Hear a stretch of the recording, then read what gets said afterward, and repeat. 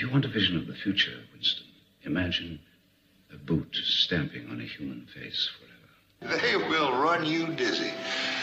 They will pile falsehood on top of falsehood until you can't tell a lie from the truth, and you won't even want to. That's how the powerful keep their power. Don't you read the papers? The world is a college of corporations, inexorably determined by the immutable bylaws of business. The world is a business, Mr. Beale. It has been since man crawled out of the slime.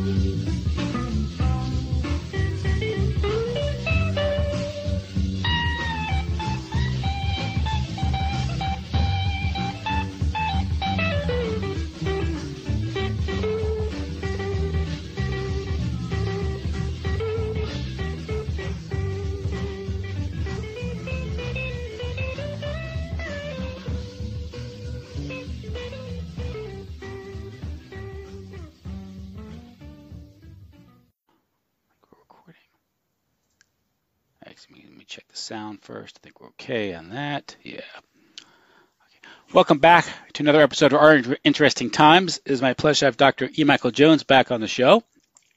He returns, well, I guess we'll discuss a sort of a post-mortem on the Trump era and perhaps the continuing war on populism and maybe the general concept of power of narrative versus truth. We're seeing a lot of narratives and very little truth in the mainstream media.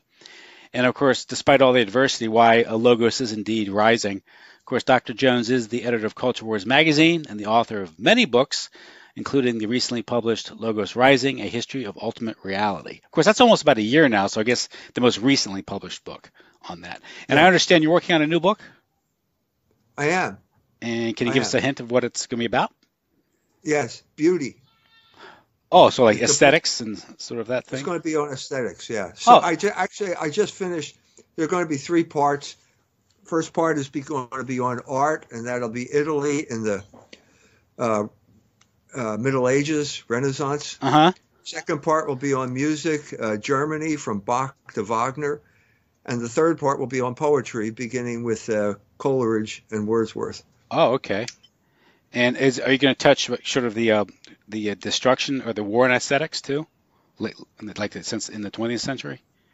Yeah, there'll probably be a chapter on modernity, okay, which will allow me to talk about all of those things and how they ended up being the opposite of what they were supposed to be. That's the one thing I think that modernity is. It's anti-music, anti-poetry, and anti-art. Yes, yeah. So, okay, look forward. I guess that's when do you expect that to be out? Do you even have an idea yet? Or you're kind of just working on it. You're not sure yet. I think the first one will be illustrated with pictures, with the paintings I'm describing. Okay. So that'll be different. I think I'm going to bring it out one volume at a time. Oh, okay. So I guess then put them all together.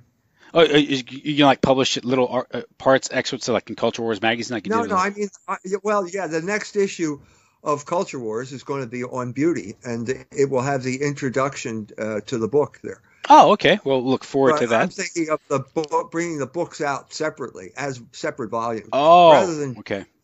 A 1,400-page book on you. Yeah, lay that on your doorstep, right?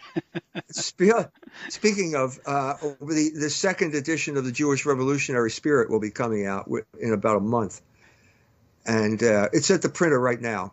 And that is 3 volumes in a boxed set with 600 pages of new material.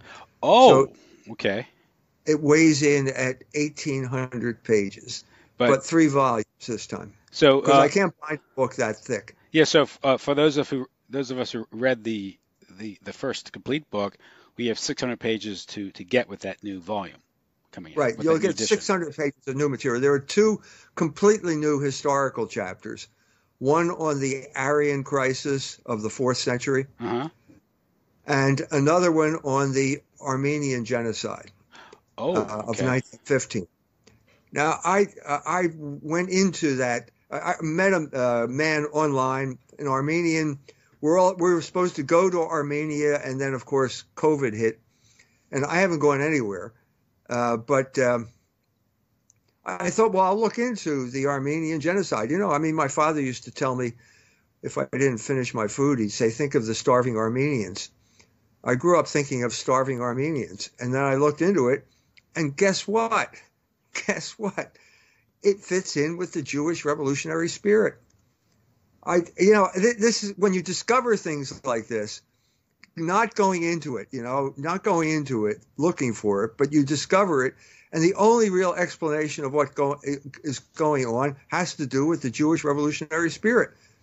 It's amazing because both the Hunchaks and the Dashnaks, they were the Armenian terrorist groups, and the Young Turks had one thing in common. They went to universities in Russia and Europe where they picked up the Jewish revolutionary spirit.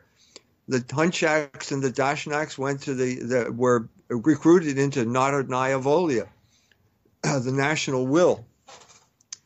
At the time when Narodnaya Volia was becoming the first terrorist group in the world, the Jews had split from the Russian back to the land movement, and they did what Jews do best. They engaged in terrorism. That was the attempt by the czars to sort of mainstream the Russians by the Jews by giving them property, and they that was at the beginning Yeah. of the 19th century. By the middle of the 19th century, I mean, yeah, I've covered that period enough in Russia. It's in the first edition. But it wasn't just Russians showing. It wasn't just Russian Jews showing up at the university. It was Armenians, and they picked up the same revolutionary virus from the same group. And so you can't really understand. So now there's a standoff. There's been a standoff ever since 1915, so it's over 100 years now. Basically, the Armenians accusing the Turks of genocide, and the Turks accusing the Armenians of basically engaging in revolution and siding with the invading Russian army during World War I. And no one can understand that there's a group in the middle that's fomenting this whole thing. Parvus, the famous guy, showed up in Constantinople, in Istanbul, 5 years before, and started working his magic there. Anyway, you can read it when you buy the second edition. Yeah, there's a lot of intrigue there. Plus, it will have art. See, what's happened in the meantime? I wrote this book 12 years ago, and nothing has done anything to convince me that it wasn't right. I discovered a category of reality. It's not just Mike Jones made up this idea like Hillary Clinton calling Trump supporters deplorables. No, it's there. It's a category of reality, and you can't understand human history unless you understand the Jewish revolutionary spirit. It's that simple. So there's other material included. So a lot of the articles I've written since then, including Jewish Privilege, is included as a chapter there. That was a bestseller on Amazon until the Jews got to those people and had me banned from there. So in other words, the Jews have had 12 years to refute this book. They haven't done anything. It just hasn't happened. There's not one thing. They will not address any of the facts that I brought up in this book. They simply will not address them. It's like beneath their dignity to actually deal with a book that a goy wrote and actually read his book and try to refute what he said. That's not the way they work. So the result is that it hasn't been refuted, and it keeps spreading and it keeps selling.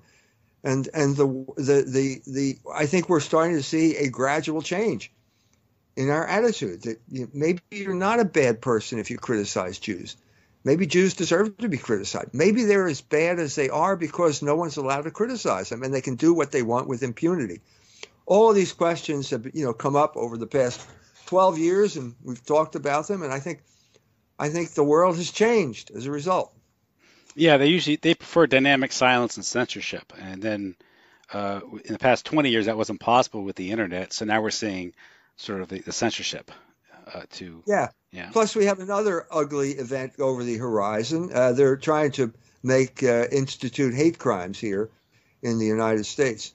Yeah, the war on free speech. Yeah. Yeah, the war on free speech was the war of 2019. So, well, the election or the election, the inauguration, the pandemic, the riots, all these things are kind of related. So this post-mortem on the Trump era. Now, of course, post-mortem is kind of unfair because I think legally Trump won the election and it was denied to him through all types of chicanery and fraud. And I think that much was made clear just with the evidence, but it didn't receive any official investigation or hearing in court. No. And so, why is that? The so-called insurrection, the so-called riot, was maneuvered or timed, or the timing was perfect for this, because just as someone, a senator or congressman standing up there ready to give evidence of election fraud, these people break into the Capitol and they have to evacuate it. So none of that was ever entered into the official record. Now, you tell me who benefited from that. It certainly wasn't Donald Trump. Well, there's no coincidence in politics, they say, right? No. So what you're seeing here is one year of psychological warfare. Warfare as it is conducted today, which is basically information warfare. So the question is, who gets to control the narrative? So what we saw here is a group of people who consider themselves, I think they certainly consider themselves Trump supporters. I think they consider themselves patriots. I think the people that I know who were there were talking about people praying or reciting the Pledge of Allegiance. These are the people who went. But they were, that doesn't matter, because the real issue is what label can we pin on them? What label can the New York Times, the Washington Post, all of these papers that we had some type of respectability before and now do not, because they have become just flagrant propaganda ministries, they get to impose their views. They get to impose the label. So instead of saying, well, they were Trump supporters, they say, well, they're domestic terrorists. They're white supremacists. All of these things. This has been the battle. It was the same battle. I don't know, we talked about it on your show, but the Battle of St. Louis, the Battle of the Statue in St. Louis. It's exactly the same thing. Except in that battle, I contested it, and I think I won. First, why am I saying I? I shouldn't say I here. I should say we. But let's be honest here. My Catholic brothers in the faith all said, don't come to St. Louis, buddy, because we don't want to be called anti-Semites. I tried to get, I had met with a board meeting of the Credo, the Catholic group there, and they voted, no, please don't come. Well, I got annoyed, and I decided I'm going to enter this fray whether they like it or not. And so I dropped the article, which ended up in Culture Wars, about the Battle of the Statue, and basically said this is identity theft. What's going on here is identity theft. It's the same thing that I just described with the Trump supporters. In this instance, it was a group of Catholics who were praying the rosary to defend the statue of a Catholic saint, St. Louis of France, and they were called white supremacists. And that was the strategy. That was the strategy. It's pretty much the whole strategy. Umar Lee, the guy who has identity problems himself, started off as a white Southern Baptist, where grandparents took him to Baptist church, and then he became black because of when he went to high school, and then he became a Muslim because he had become black. And then he became a Jewish proxy warrior, which is he was working with Rabbi Susan Talva there to basically tear down the statue. Well, I entered it. I'm saying I again here because after the article came out, after it was posted on the internet, within 24 hours, Umar Lee challenged me to a debate.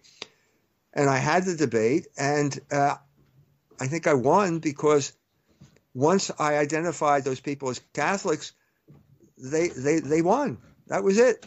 The battle was over because now it looks different, So there's the video of the black guys show up and they beat up this guy who's a Catholic trying to pray the rosary as opposed to a white supremacist who deserves to be beaten up because he's a white supremacist. The optics weren't good. Once you changed it to Catholic and that type of thing, the optics were terrible. And they lost. And I think that's the lesson, because what we're seeing here is a huge example of identity theft. That's what's going on. It's every day. It's, I think Josh Hawley's a domestic terrorist. I think he should be tried for treason. Yes. Wait a minute. This is a senator who has a right to stand up before the Senate, and you're going to punch. Where is this coming from? This sounds like, and now it's even better. Now we have children informing on their parents and being praised and earning money for informing on their parents. This is worse than the Soviet Union. It's like a rerun of the story of little Pavlik, the famous story of the Soviet Union. Little Pavlik Miroslav was a Ukrainian who informed on his parents, ratted on them to the Cheka, and the relatives were so outraged they murdered the kid. Okay. Well, then the Soviet Union erected statues to little Pavlik, and they stuck them outside of schools, and that became the model, the role model. Well, that's exactly what's happening here. And you think we didn't notice? I'm talking to the Washington Post right now. Do you think we didn't notice? Do you think you're covering yourself with journalistic glory by writing articles like this? No. Every time you open your mouth, you lose credibility. And that, to bring it full circle, is why Logos is rising. Yeah, there's an article I read just recently it was published in the Washington Post, and it referred to the incident on January 6th as the abortive insurrection. Like it was a beer hall putsch or something. It's completely distorting what occurred down there and exaggerating it to the point where, it's just absurd. The absurd distortion of what they're doing, what the mainstream media is doing. Yeah, Did you see Rand Paul on ABC this week with George Stephanopoulos? No, I didn't see that. What did he say? He tried to make Rand Paul admit that there was no election, still was no fraud, and Rand Paul, stuck to his points and talked about the evidence of fraud, and it should be investigated, going forth. And he said, well, he tried to pin him down, saying, well, what's the election stolen on? He says, I believe there is fraud. It should be investigated. And he said, you should look at both sides of the story. Then Georgie said, there aren't two sides of the story. And he laughed at him and said, there's always two sides to the story. What are you talking about? You're supposed to be a journalist, made a fool of him. And it was a good performance by Senator Paul. But my response was, how long before Senator Paul is not put on the no-fly list for that, Yeah. But yeah, just this, and you're just pushing it, this meme where no longer was any election. Not only was it an insurrection, a putsch, it's sedition, an act of terrorism. What they were originally protesting was a big lie. The big lie is that there was a big lie, that there's hundreds of thousands of protesters that came to, I guess, rally not only on behalf of Donald Trump, but again, election fraud was then morphed in the eyes of the mainstream media to be an assault on democracy itself, when they themselves were simply demanding an accounting and investigation into the industrial scale election fraud those with eyes to see have all saw during the election. And they completely distorted it. Right. I think I had an experience in 1970 when I was senior in college, and the United States invaded Cambodia, and all the schools shut down, and we marched down to Center City in Philadelphia. And as we're marching through Fairmount Park, a bunch of guys ran out from the they were hiding in the bushes. They ran out to the front of the march and unfurled all these Viet Cong flags. And suddenly we were marching behind the Viet Cong flags. And that's the impression that everyone was supposed to have. Now, I knew these guys because they lived in my apartment building, and they were all communists. They've been to Cuba on the Venceremos Brigade. So it's easy to do this kind of stuff. I think that's exactly what happened at the beginning, January 6th. Yeah, as the videos and testimony suggest, meaning there are a few troublemakers, a few, crackpots showing up, as they all do at these events. I've been to them myself in my youth. There always be these people who go to these professional protesters who go for attention. And the age of now social media and video, getting on the internet it's 10 times worse, perhaps now, because anyone can be famous, can become famous overnight in some of these events. But it's very easy to hijack, especially if you have a media that's raring to go with the narrative, and all they need is just focus on one aspect or one corner of the event and ignore the other event. The 500,000 that showed up and just focused on a few dozen that ran through the hallways kicking over some trash cans. And that's what they did. To do that. All you need is a few people to run to the front of the parade, and then suddenly everybody's following them, and you can demonize the entire parade because these people ran to the front of it. Mm-hmm. So this happened. This is exactly this happened in Germany. Okay, they had huge anti-COVID protests there in Berlin, million people. Although they said it was only 13,000. But you can look at the picture. When it's the Love Parade, it's a million people. It's exactly the same number of people, the same space. You can see the Brandenburger Tor in the background. But this time it's only 13,000. But anyway, so a small group of people then ran and broke into the Bundestag. Well, wait a minute. You can't break into the Bundestag. You can't break into Congress. You have to be let in. And the proof of that is what happened after that when they wanted to lock it down. You had 25,000 troops there, and every intersection has people, National Guard with machine guns ready to shoot you. Mm-hmm. So obviously they could have done that before. They didn't. They let them in because they wanted to discredit the whole process. It's obvious. We don't. You don't need. I happen to have a PhD, by the way, and you don't need a PhD to figure this out. Yeah. Someone told me that. No one sits in Nancy Pelosi's chair unless she wants someone to sit in Nancy. That's right. Chair. That's exactly the point. Yeah. That's exactly the point. You were lured into a trap.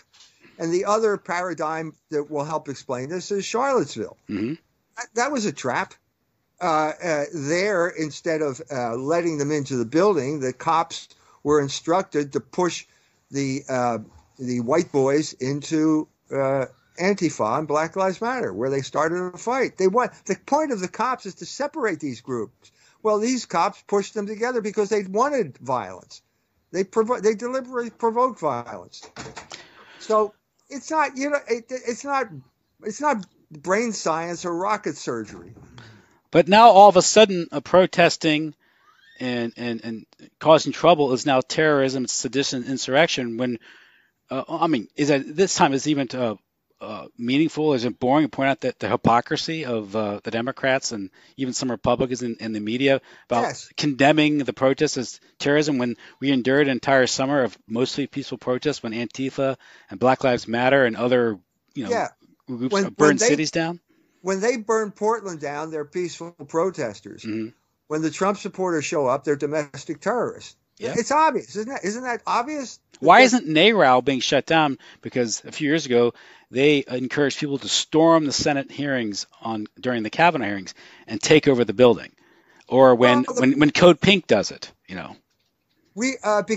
Or I just saw another video, Columbus, Ohio. A couple of pro-abortion protesters disrupt the mass, mm-hmm. the Respect Life mass.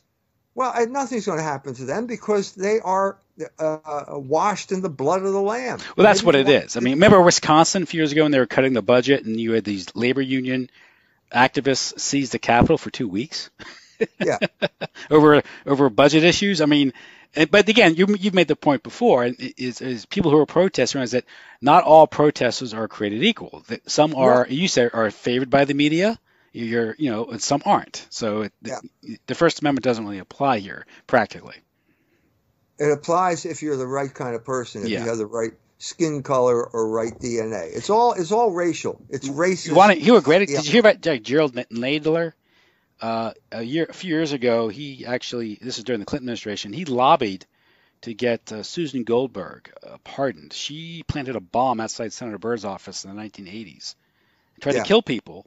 And she was in prison. And Gerald Nadler, the congressman from New York, the Democratic Jewish congressman from New York, lobbied and successfully got her pardon from the Clinton administration. She tried to blow people up. She wasn't successful, thankfully. But the same guy is condemning the January 6th protesters. Yeah. Now, is this hypocrisy or what? It seems like hypocrisy to me. Mm-hmm. I don't know how else to describe it. And it's to me it's breathtaking, but it's predictable. It's not. I'm not shocked by it anymore. And then again, who's really the insurrectionist? Because during this event, melee, whatever you want to call it, kerfuffle is probably the best description of it. The ADL, which is a 501c3 corporation, it should be apolitical, was called for Trump's early removal from office, invoking the 25th Amendment. Now, wouldn't that? Now, what lesson do you learn from this? The most pro-Jewish president in history, and the Jews turn on him. Yes. So let that be a lesson to you. If you lick their boots, they will kick you in the teeth. And then Nancy Pelosi tries to get Pence to invoke the 25th Amendment. On what basis? Ironically, she's doing this in furtherance of installing a man who is mentally enfeebled. He's obviously has cognitive issues, and he's entering into dementia. I'm talking about Joe Biden, of course. She also bragged about contacting the Joint Chiefs of Staff about removing Trump from the chain of command. Now, what's that? And then accusing him of treason. Then you're accusing him of treason. That was just treason. I mean, and of course, Trump the whole time I think this is the third impeachment attempt, the second successful one. They impeached him as he's leaving office. They're trying to hold a trial, even though he's now in Mar-a-Lago. He's now a former president, so they're trying to impeach a former president for inciting an insurrection. Now, there's no evidence of incitement because if you read his speech, it was actually delivered, I think, during the break-in or whatever you want to call it. And there's no evidence of an insurrection if that word means anything. People running around the hall, stealing, even a laptop, from what I understand, or sitting in people's chairs, or taking a few pens or something from a desk is not an insurrection. But nevertheless, they've made these accusations, and they've equated it to like 9/11 and Pearl Harbor. Yes. Yes. I don't. The vehemence here is an indication of their guilt. I think that's clear. I think they know they stole the election. They are projecting their own bad behavior on other people. That's the way it goes. It's simply this accumulation of guilt and arrogance. And suppression of guilt by this kind of ideological moral superiority that has rendered them deranged. They are deranged, and most people see it. If you're going to do this, let's just go back, a couple months. Suppose the ADL targets 10 people, and I'm one of them.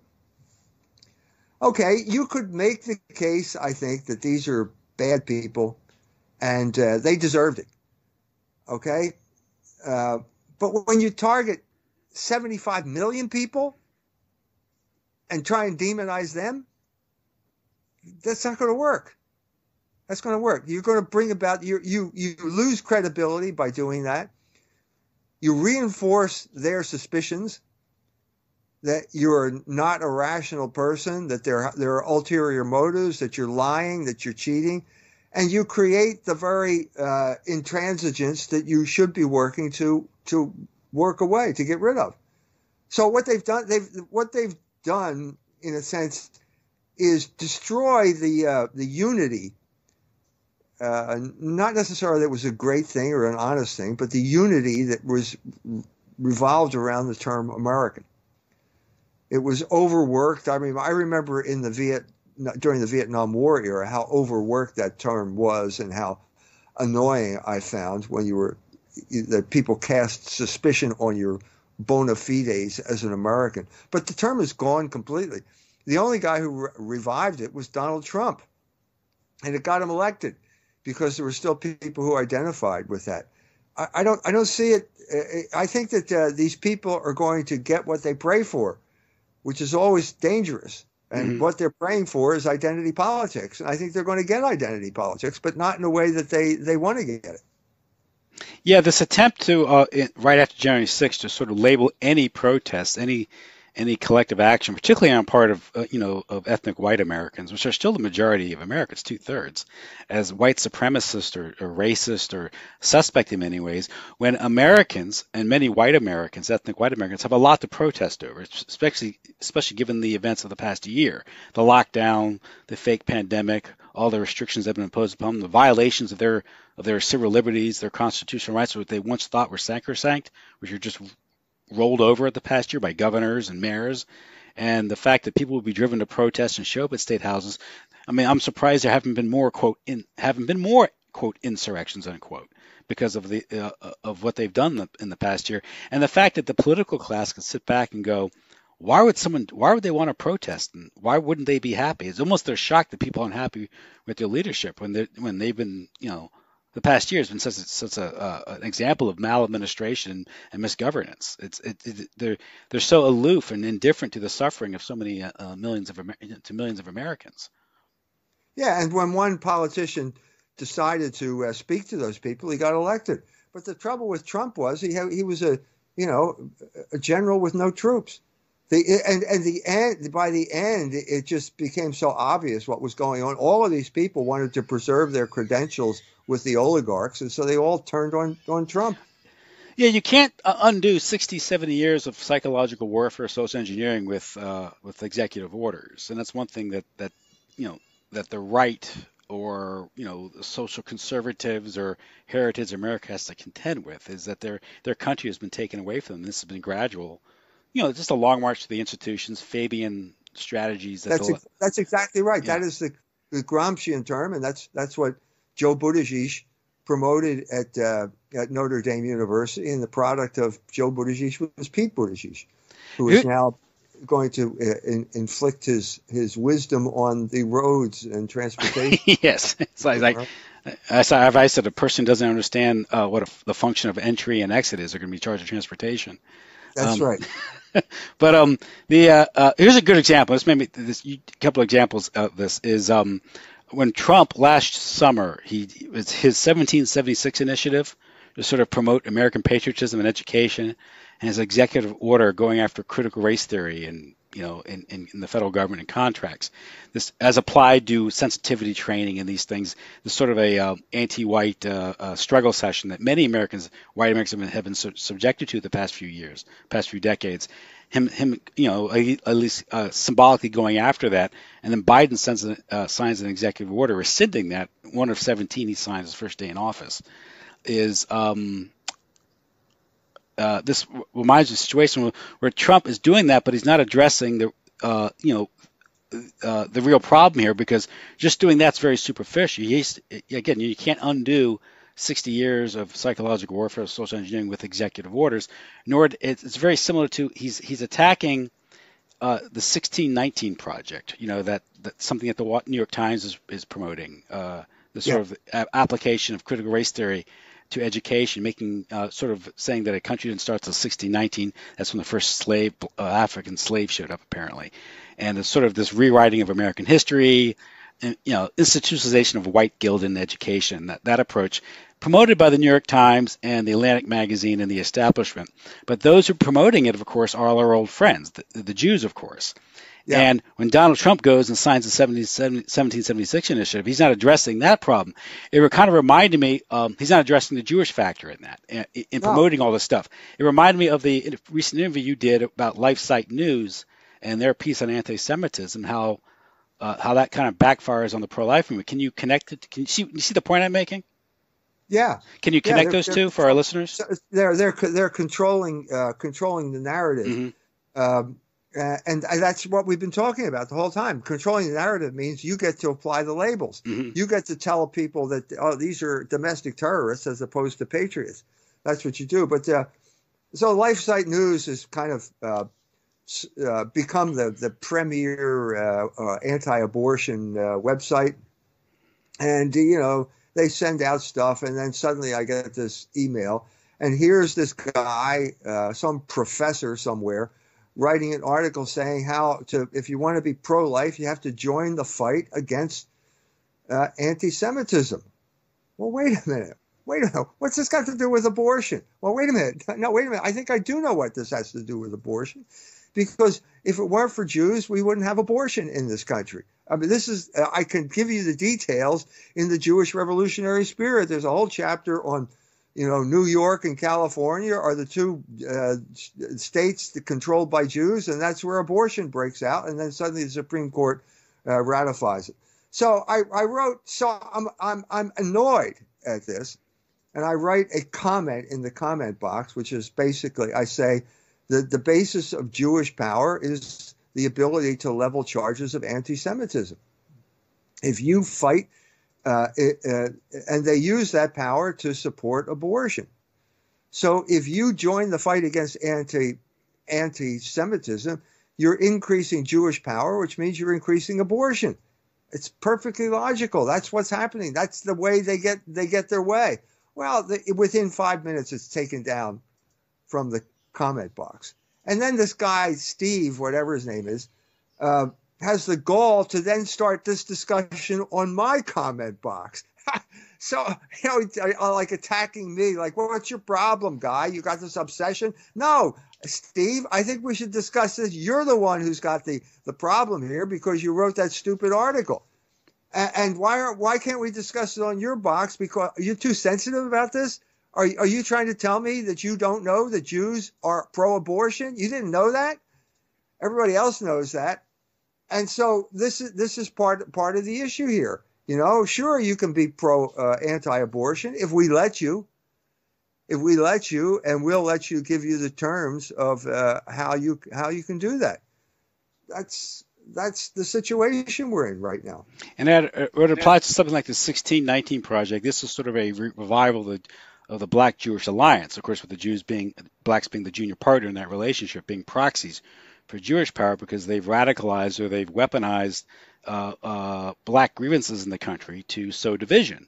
And the 1619 Project, this Nicole Hannah Jones is her name?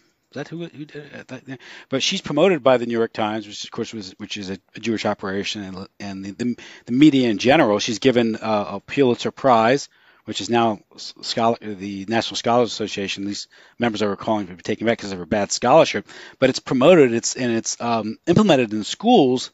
But again, she doesn't have any power. She has backers. She has the oligarchs backing her. That's right. And she's promoted for a reason. So she herself is a proxy for this Jewish attempt to sow discord, to create problems. Yeah. So we're back with the Black Jewish Alliance again. We're back with the NAACP. W.E.B. Du Bois going after Marcus Garvey. By the way, if you're looking into the 1619 Project, why don't you look into how many of those slave traders were Jewish? That's an interesting discussion. You can check out Minister Farrakhan's book about that. I might throw a little sand in the gears of the Black Jewish Alliance, but hey, you're interested in scholarship, aren't you? Or are you? Maybe you're not. You only go so far, and that's the problem. It's very superficial. I can't, like Donald Trump doing the 1776. It all sounds very patriotic and nice, but it's not it's not enough. I mean, you just can't go there. You have to address. No, he didn't have the depth. Yeah, he didn't have the depth. He thought that because he was successful in New York City, he could borrow a lot of money, that he knew something, and he didn't know anything. One thing he didn't know is how to deal with Jews. He didn't know how to do that. He gave them everything he wanted, and they turned on him. And then the final blow here is all these Jewish criminals that he pardons at the end of his career. I guess he thinks they're going to help him out, And then on top of that, he pardons Jonathan Pollard, biggest spy in history. And there are many Jewish spies who were involved here.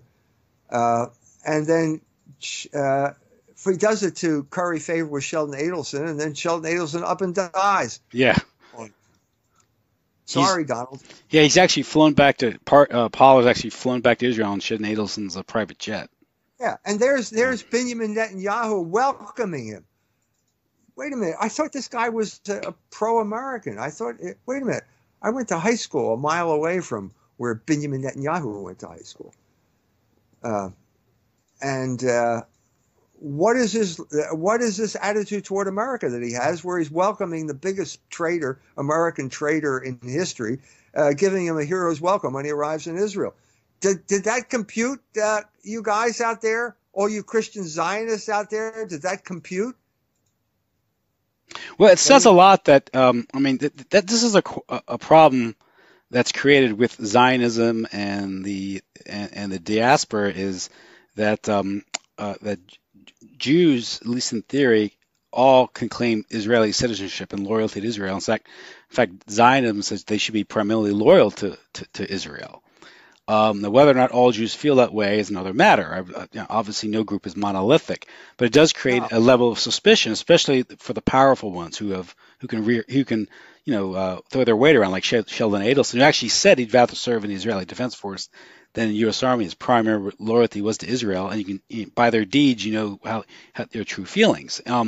Is that because of this dual citizenship issue, and the diaspora and Zionism, it creates an aura or a legitimate realm of suspicion around every Jew, especially those in power, because of this issue. Especially when you have all of Jewish organized Jewry backing the pardon of America. I'm talking all of American Jewry, American organized Jewish organization in America, lobbying for the pardoning of Pollard when he betrayed the country, because he helped Israel. So what's their primary loyalty? It shows their priority there. Yeah. Well, the other thing that has disappeared is the concept of citizenship. Mm-hmm. What does that mean? What does that mean? It's a number that can be manipulated by the Democratic Party to increase the voter roll. Yes. Yeah. But it used to have another type of meaning. At the time of Napoleon, when he emancipated the Jews, they all swore that they have their loyalty to France. Well, it turns out they didn't. And so the same thing. I had a similar incident here with the whole St. Louis story. One of my contacts there, after the article came out, contacts him and says, he's a Jew, calling up my friend who's a Catholic, and says, that Rabbi Susan Talbot, she's a sorceress, she's a witch, and no Jew takes her seriously. So he tells me this, and I say, well, call him back and say, I'm glad you said this, so now we need to make a public statement. So, we as citizens of St. Louis, both Jewish and Catholic, denounce Rabbi Susan Talbot. So he calls him back and says that, well, no, he's not going to do that. So there you have it. Yeah. There you have it. You don't think of yourself. I mean, you talk to, behind closed doors. You'll talk this way with the Goyim. But then when it comes to being public and asserting your identity as a citizen, no, you won't do that. Because your first loyalty is to your fellow Jew and not to your fellow citizens of St. Louis. Well, this becomes this is a real problem. Now, this isn't considered polite talk because of certain narratives, of course, and understand what's considered acceptable in public discourse. And as you say, through accusations of anti-Semitism, Jews control public discourse. And then they can also be appointed or kind of wiggle the ways in their power without any accountability, especially when once you get into these positions of power, they lobby and for policies, or they execute policies that are favorable, or at least perceived to be favorable to Israel or Jewish people, and contrary to the interest of the host nation. You have a situation with the Biden administration where, if you look at his again, they have Jews have secured a disproportionate amount of positions within the administration, particularly in the finance and national security. You have, and the Attorney General is Merrick Garland. The Treasury Secretary is Janet Yellen. She used to be the Federal Reserve chairwoman. Homeland Security is a Cuban, but he's a Jewish Cuban. Director of National Intelligence is a Jewish lady. White House Chief of Staff Ron Klain is Jewish. Secretary of State and Blinken is Jewish, and so are the two Assistant Secretary of States. Victoria Nuland's back in power. That's great. Office of Science and Technology, Eric Lander is Jewish, and also the Director of Central Intelligence is Jewish. Now, again... Now, do you think they're going to represent your interests? Is it because they're just high achievers and they're smarter than us? Or That's the whole. Yeah, they're just smarter. These people are not going to represent the interest of the American people. I guarantee you that. It's all of the Jewish enclaves, Wall Street, wherever they have power, they will represent their interests. Think Janet Yellen is going to represent the interests of the people in Indiana? No, not going to happen. It's not going to happen. It's going to lead more to further alienation of the people. So, when the Jewish Post writes an article on this saying, hey, they've got a minyan. They could have a religious service there well, that's great when they say it. If you say it, you're an anti-Semite. If you say they don't represent my interest, you're an anti-Semite. So that's their main way that they club you into submission. And that's the main reason that we don't have any power, because we simply can't articulate what's going on. Yeah. It's just astonishing. And you have these numbers, this disproportionate representation. And again, I think people are talking about it, but not in polite company. No, you're not fit for polite company if you talk this way. Well, one thing that's got to change. That's got to change, because we're going nowhere. We're going backwards now. Well, this is why now they're coming up. I'm sorry. Go ahead. This bill where they want to institute International Holocaust Remembrance Association's definition of anti-Semitism, which is no definition at all. It's called a certain perception. It's completely subjective. So you will be, if they pass this thing, every single American citizen will be in jeopardy. You will tremble in fear, because as soon as some Jew says, this guy's an anti-Semite, he can wreck your career, can ruin your life, and you have no recourse, because that is the classic example of the label that we started off talking about at the beginning of your program. Mm-hmm. The ability to fix labels is the ability to rule, to dominate. That's the way they hold power. Yeah, and as someone reportedly once said, maybe he didn't say it, is to find out who rules over you, just find out who you're not allowed to criticize. That's right. And it's a funny thing, if we did live in a white supremacist society, no one would be talking about it. That's right. It would just be de facto. It'd be the way things are. And that the fact that it is talking about it, it's a diversion. And worst of all, it is you're targeting a group of people which are suffering secular decline. I mean, you're talking about lowering life expectancy, sharp increases in drug addiction, high unemployment, and at the same time, they're being targeted as being, the white devil and the cause for the country's problems. So it's very insulting. And so, but if you write an article, an ebook called Jewish Privilege, you're not allowed to talk about that. That's anti-Semitism. Even that was Amazon said it was a bestseller. I guess the Jews figured that out too, and so they shut it down. I can't. No, can you shut down for writing something called white privilege? No, you can't shut that down. No, I think if you write that, you'll get $1 million contracts, and you'll be hired to consult with corporations, and universities, and you'll get tenure at Notre Dame University. But this does bring in the issue of censorship, and of course, played a big part in the election. Big tech censoring the news, whether it's Twitter shutting down the New York Post coverage of the Joe Biden laptop or the Joe Biden's son's laptop issue, right. Or now they're censoring even talk of election fraud. If you talk any of election fraud, YouTube or Twitter will shut you down. You just can't talk about these things. Or anything about COVID that they don't like. Yes. If you say, by the way, Hank Aaron died 18 days after getting his COVID vaccination. Now, did he die of it or with it? Well, the point here is that if before Biden was inaugurated, if you walked out and got hit by a truck, they would test your corpse until you tested positive, and then they call it a COVID test. Yes. That's what happened. It wasn't. It was some old guy was in the hospital and he was dying, and they kept testing him until he tested positive, and then they said it was a COVID test. Now that is going to change now. And the other thing that's going to change is you're not going to hear anything about side effects for the COVID vaccine. You're just not going to hear it.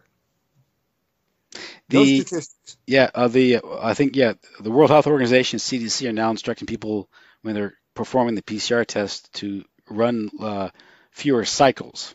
That's right. Which means you That's get so that less. means it's going to go down. The numbers are going to go down. They were fake. They were fake to begin with. They were padded.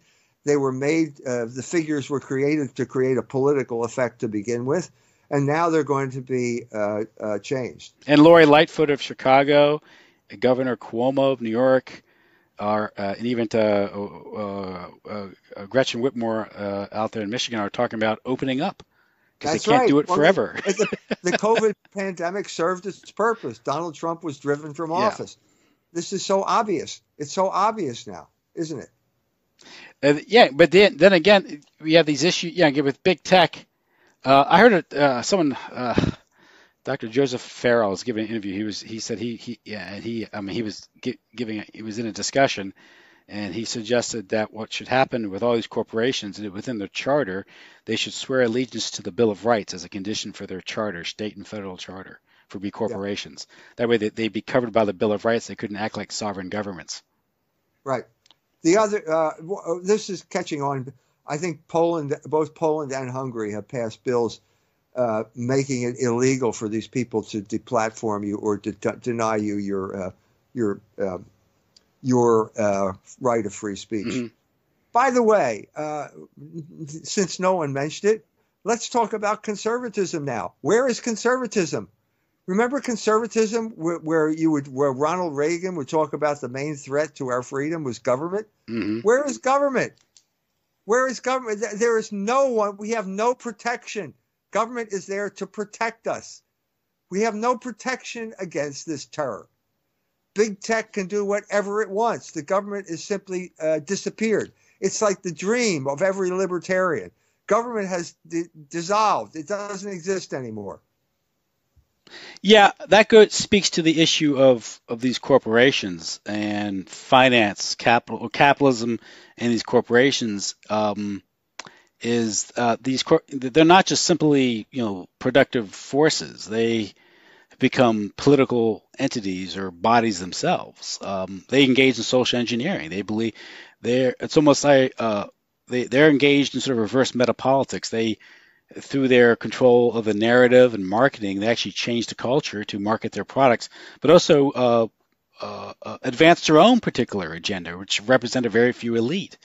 And so how do you deal with an entity like that? It's a question, an issue of governance, that these 20th century categories of right and left don't really obtain anymore. They have no validity. Yeah. No, they don't. And where is conservatism? What are they talking about? I haven't heard a peep out of a conservative because they don't know what to say. Where is Tom Woods? Tom, we need your advice here. What's going on? What's going on? It's okay, isn't it, Tom? Google can disrupt the election. They can control the narrative, but because they're technically a private corporation, it's okay. That's private enterprise, right? No, it's not. The whole point of government here is to protect normal people, the little guy, against the rich and the powerful. That's what representative government is about. And what we're seeing here is the total rout of representative government, all the way up to and including voter fraud. Well, it's funny. Yeah, January 6th, Feast of the Epiphany, right? And many people had a political epiphany that day. Yes. And the sort of tumultuous end of the Trump era has revealed a lot about the nature of our system to millions of more Americans, which is on balance a good thing, because in order to have an understanding of what's going on, you have to address the real threat. And so now, how do you deal with oligarchs, with billionaires? How do you deal if a George Soros or the powers that he represents can come in and buy up politicians, attorney generals or district attorneys, and elect mayors and sheriffs, then have them enact their policies or their agenda just through simply like not enforcing the law or selectively enforcing law and creating chaos in society to achieve a political end? How does the political system address that? I mean, there was an attempt in the 20th century, and you write about this in your book on John Cardinal Kroll and the Cultural Revolution, is the Reese Committee hearings and the Great Foundations. These were private organizations too, but they were using tax-exempt benefits, their tax-exempt status, to gain a leverage or control to change the culture surreptitiously or covertly. How does the political system respond to that? And this is where you need a sovereign government to be above that, to regulate these people, because other than that, what does the common man have? Nothing. Yeah. Nothing. He's defenseless. We're all defenseless. These people can they can deplatform you. They can deny you your ability to earn a living. They can get you fired, and you have no defense. You have a defense against a government that is completely powerless. It's called the First Amendment, and then you have all these paid academic whores who say, well, it doesn't apply. It doesn't apply to private entities. Well, maybe it should, because they have more power than the government. It's obvious. Look at what happened to Ireland. Look at what happened here. These groups have more powerful than government. That's state legislatures. Don't even come close.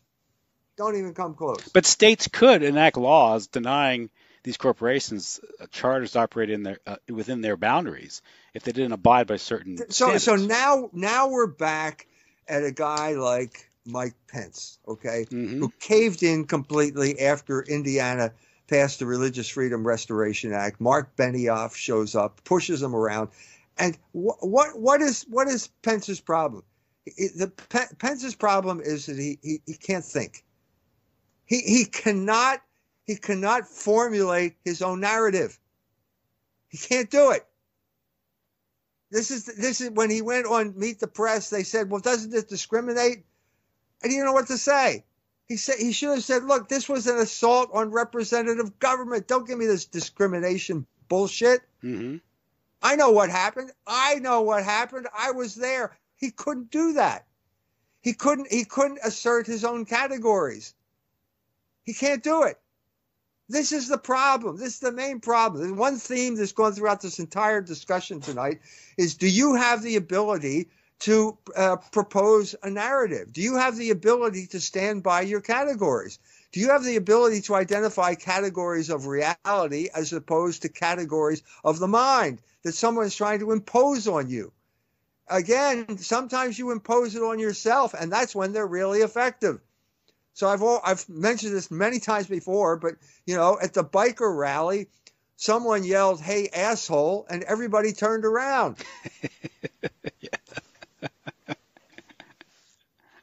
Now, do you turn around when people yell, "Hey, asshole"? Well, a lot of people do. I said this to the white boys. I said, the white boys, if you're a white boy, you're turning around when they yell, "Hey, asshole." You're imposing this category on yourself that is going to guarantee that you will lose whatever battle you're in. But I mean, that's just one example.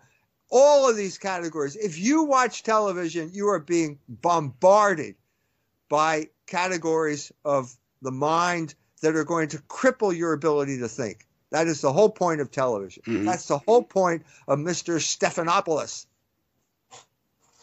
Yes, and he was just shocked that someone fought back a little bit. Someone had the temerity to say, "No, I have my own interpretation." Yeah, that's what Senator Paul did. I have my own categories that I can use. I don't need your categories to allow me to think. As a matter of fact, your categories are created to prevent me from thinking, and I know it. And I'm going to stand by this thing. What have I dedicated my entire life to? To coming up with stories that have the reality of the situation, the real categories of reality, as opposed to the myths that we've been told. So Michelle Obama said, "Y'all left us and wouldn't talk to us," talking about the South Side of Chicago. No, Michelle, y'all engaged in ethnic cleansing. All you black people were all proxy warriors engaging in ethnic cleansing. That's what it was. And that story has stuck. That story is spreading. The narrative is spreading so that we don't punish ourselves because we've internalized the commands of our oppressors. We don't do that anymore. Yeah, the destruction of the ethnic enclaves of cities, because that was a source of a lot of political power for these ethnic groups, particularly the Catholic ethnics. And they were used to disrupt those neighborhoods because the powers that be didn't like the politics that emanated from those enclaves. They didn't like Right. to have to deal with them, have to compromise with them, destroy them. That's right. You know, Breed slaughter of cities. Mhm. Urban renewal is ethnic cleansing for the full story. Yeah, the best example of that is it's in Slaughter of Cities, but it's you also covered in the John Cardinal Crowell biography about Most Blessed Sacrament Parish. Yeah. You know, the politics that emanated from that parish and the Catholic And power. Martin Mullen, again, Yeah. this is representative government. That's what we're talking about here. The Catholics played by the rules. They voted their guy in, and the oligarchs didn't like it because he actually had political power, and he wielded that political power for the people who voted for him. Now think of that. There's a novel idea. He actually represented the people who voted for him. Mm-hmm. Unlike, let's fast forward here. Representative Chris Smith of New Jersey, Mr. Pro-Life. Oh, wait a minute. He's Mr. Hate Crimes, too. He's the ADL's favorite representative. So it's the best of both worlds. So when it comes to the votes, I'll tell you I'm pro-life, but when it comes to the policy, I need the Jew money to get elected, and I'll be Mr. Hate Crimes for you. Double game. This is the double game that needs to be exposed. And also, the reality of the situation is to fight the culture war. Catholics and other Christians and Americans of goodwill have to address the reality of organized Jewish power in fighting and waging the culture war and undermining the moral subversion of the country, whether it's Hollywood or Madison Avenue or the mainstream presses. They've asserted themselves. They've come to dominate these areas, and they use that cultural high ground to shell us. Yeah. And you have to take that ground. I'm going to make a shocking theological statement right now. Okay. So I'm warning you, okay? It is not a sin to criticize Jews. It's not a sin. It's not even a venial sin to criticize Jews. Certainly not a mortal sin, okay? Now, it maybe render you not fit for polite company, but that's something different. Now, how do I know it's not a sin? Well, Jesus Christ criticized Jews, and he was God, and he was perfect, and he could not sin, okay? So now this should liberate you, okay? Because the only thing that's holding you back is social taboo. And the fact of the matter is, when you stand up to social taboo, it disappears. The more people who stand up to it, the less powerful the taboo becomes, until finally you wake up one day and it's not there anymore. And if you look around you, if you look at the degeneracy, the destruction of the family, the state of the culture, the state of entertainment, the arts, if you're wondering why transgender people are reading storybooks to your kids in libraries and why it's being promoted, well, if you do the research, overwhelmingly Jewish organizations are behind spearheading. They're definitely funding it. The Pritzkers, right. George Soros, the Tides Foundation, just do the work. Dreschner, even the theoreticians behind it, were the Jews within the American Psychological Association, legitimizing it. Same thing with the normalization of homosexuality. So if you lament all that, it didn't just happen. It wasn't a sort of a second law of physics or something, of social thermodynamics, where things just fall apart. Society is being pushed in this certain direction to atomize it. And you can't address it. The classic example of this is Archbishop Chaput writing an article for First Things, in which he talks about the banning prayer in public school. This was done by secularizing activists. That's what he said. Secularizing activists. Well, wait, what's that? Can I look that up in the phone book if we still have phone books? Is it under S or under A? No, look, Your Eminence, or Your Excellency, sorry, you're never made Cardinal, sorry. That was a Philadelphia story. It was Leo Pfeffer. Yes. And Leo Pfeffer worked for the American Jewish Committee. So we suddenly have an identity here, an actual real person, that if he weren't dead, you could look him up in the phone book. And you could find out, because it was Shemp versus Abington School Board. That was right outside of Philadelphia. So let's start getting particular here. Let's start getting down to reality, rather than the secularizing activists in a magazine like First Things, which was created by two Jews in order to subvert conservatism.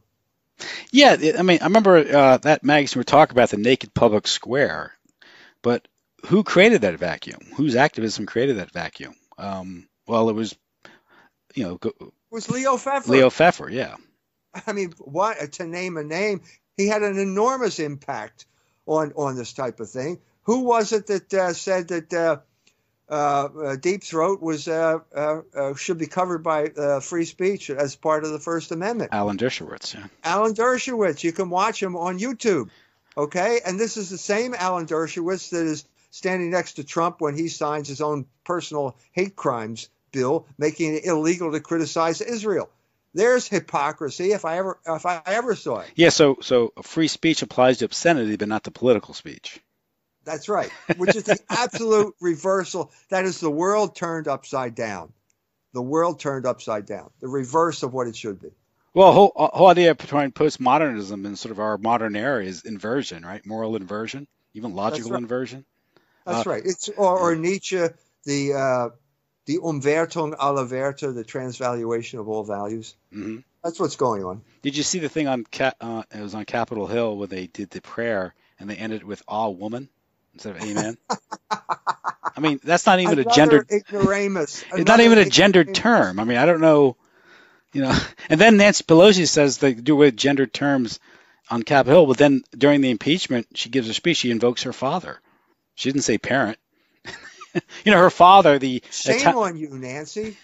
Her father, let me give you some advice. I know you're older than I am, but I'll give you some fatherly advice. Don't make a fool out of yourself in public, because you lose your authority when you do that. You make yourself ridiculous with this gender stuff, and then you think you ain't earned any points by hiring Rachel Levine to talk about health. Yes, the Assistant Secretary of Health. This fat Jew who now injects himself with hormones and God knows what. I don't even want to get into the surgical procedure here. And he's supposed to advise us on health? Are you kidding me? Is this healthy? What's the definition of health now? What is the suicide rate among transgendered people? It's higher than among homosexuals. Well, that's because society just doesn't accept them. That's right. Awful thing. It's then you have this. What type of self-delusion is going on here? Well, this takes us back to Logos, doesn't it? Logos?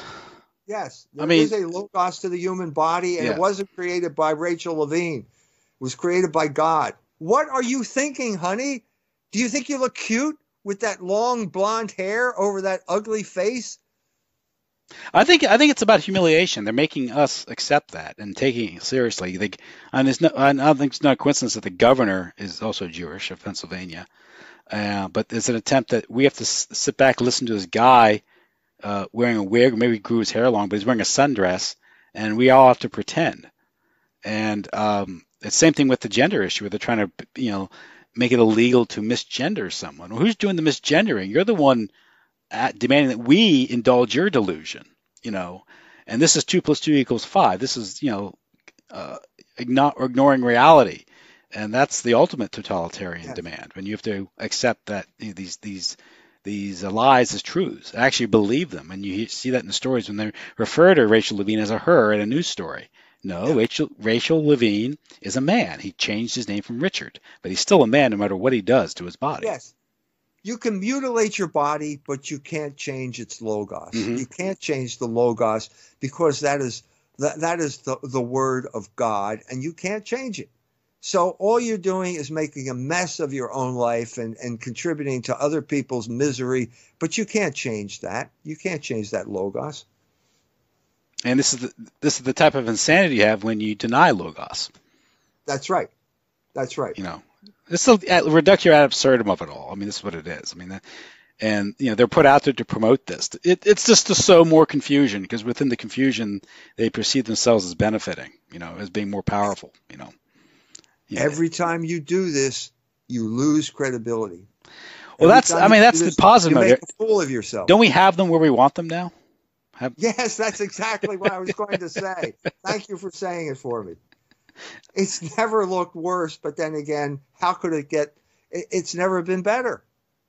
We've never had this type of consciousness of the fraud that is being perpetrated. We don't have first of all, we did have the political power because I think we reelected Donald Trump. Well, yeah, that's another thing. Is I think he did legally win. That's another thing when you're examining this. Why didn't he win? Well, he kind of did win. I'm sorry, but they were able to bring in third world taxes to steal an election and make sure that the Department of Justice, Republicans too, that's another angle to this, is the Republican establishment obviously wanted Trump out because they were as guilty as the Democrats in stealing this election by not doing what they should do, both at the state and federal level. McConnell, the state legislatures. It was shameful to watch all these people choosing membership in the oligarchic country club rather than the principles that they were hired to implement, to support. Yes, and of course the best illustration of this was that sort of this dystopian inauguration that Biden had. He needed two. No, I didn't. I didn't even listen to it or watch it. But of course, he calls for unity. Then he insults half the country, calling them white supremacists and extremists. But he needs 2 army divisions. Shows you how popular he is.